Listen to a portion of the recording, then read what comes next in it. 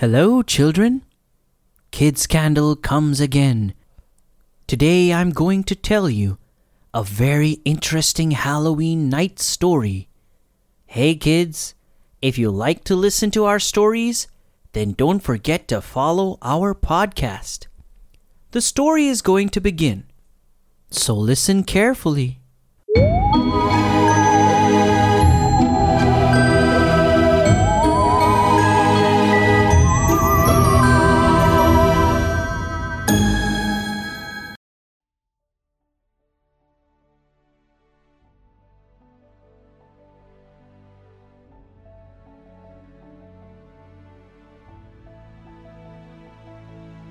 In a little town lived two kids, one named Penny and one named Rick. One day their parents went to buy them a new house to live in. Penny and Rick loved their new house. Penny said, "Look, Rick, I can see till the lake from my bedroom window." Rick replied, "That's awesome, Penny. Come and see from my window. I can see our garden." At that very moment, their father came and overheard what they said. He then said, "I'm glad you love your rooms, children." After some time, the mother suggested to tie a swing for their children. To this, Jim agreed. The children were excited by their mother's suggestion. They quickly went to the garden and helped their dad tie the swing for them. Later, they came back into the house, had a lovely supper, and everyone went to sleep. It must have been a few hours into the night when Rick was awakened by a noise in the garden. Boom, boom. He looked out the window. It was the swing, and someone was on it. Rick asked, "Who is there?" Hearing the sound, whoever was on the ring quickly got off and ran away.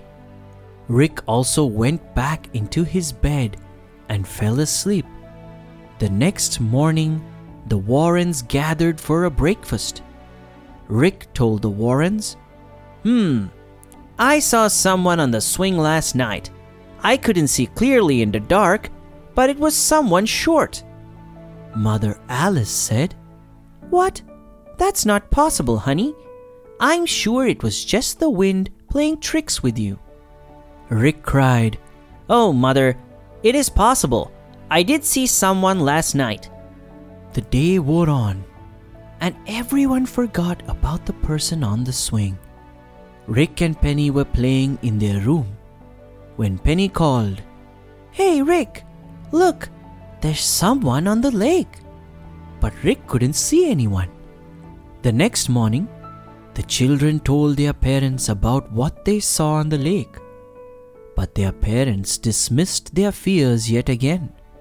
A few days passed. The children kept seeing odd shapes, and their parents kept refusing them. One day, Penny found that her math homework book was missing. Soon, Rick found that his favorite cricket bat was missing. The children cried, "Mom, Dad, you have to believe us." The grown-ups were about to disagree with Rick and Penny again, when suddenly, Miss Warren's walk came flying at them. Everybody ducked. Mr. Warren said, "It looks like the children were right. There's a ghost in this house. We must figure out what the ghost wants," suggested Mr. Warren. And so, everybody decided to talk to the ghost. They waited at Penny's room at night, hoping that the ghost would come to take more of her books. And right as they were, the ghost came and went to Penny's desk. Everyone was shocked. The ghost was no more than a boy. Mr. Warren asked the ghost, "How can I help you?" The ghost became happy and said, "That would be nice. I'm stuck here like a ghost because I died before my last wish was not fulfilled." To this, Penny said, "Really? Please tell us how we can help." The ghost began his story. "My name is Henry. I was a very good student, and I loved math. In the last week of my life, I had written a math exam. I knew I would top the class, but before the teacher could declare my result, I died. I want to make my mother proud of me. I wish the teacher would check my test paper that she still keeps on her desk and tells my mother the score." Jim and Alice watched as Henry's ghost went out of the window.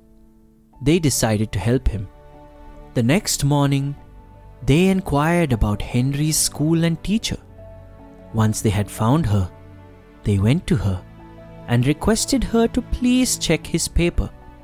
Just as Henry said, he scored the highest marks in class.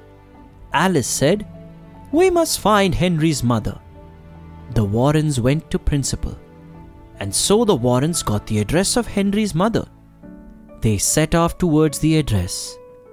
They found Henry's mother and explained their case to her. Henry's mother asked, "Is my Henry all right?" Rick and Penny said, "Yes, ma'am, and he loves doing math, and he wanted you to have this." Henry's mom cried in happiness.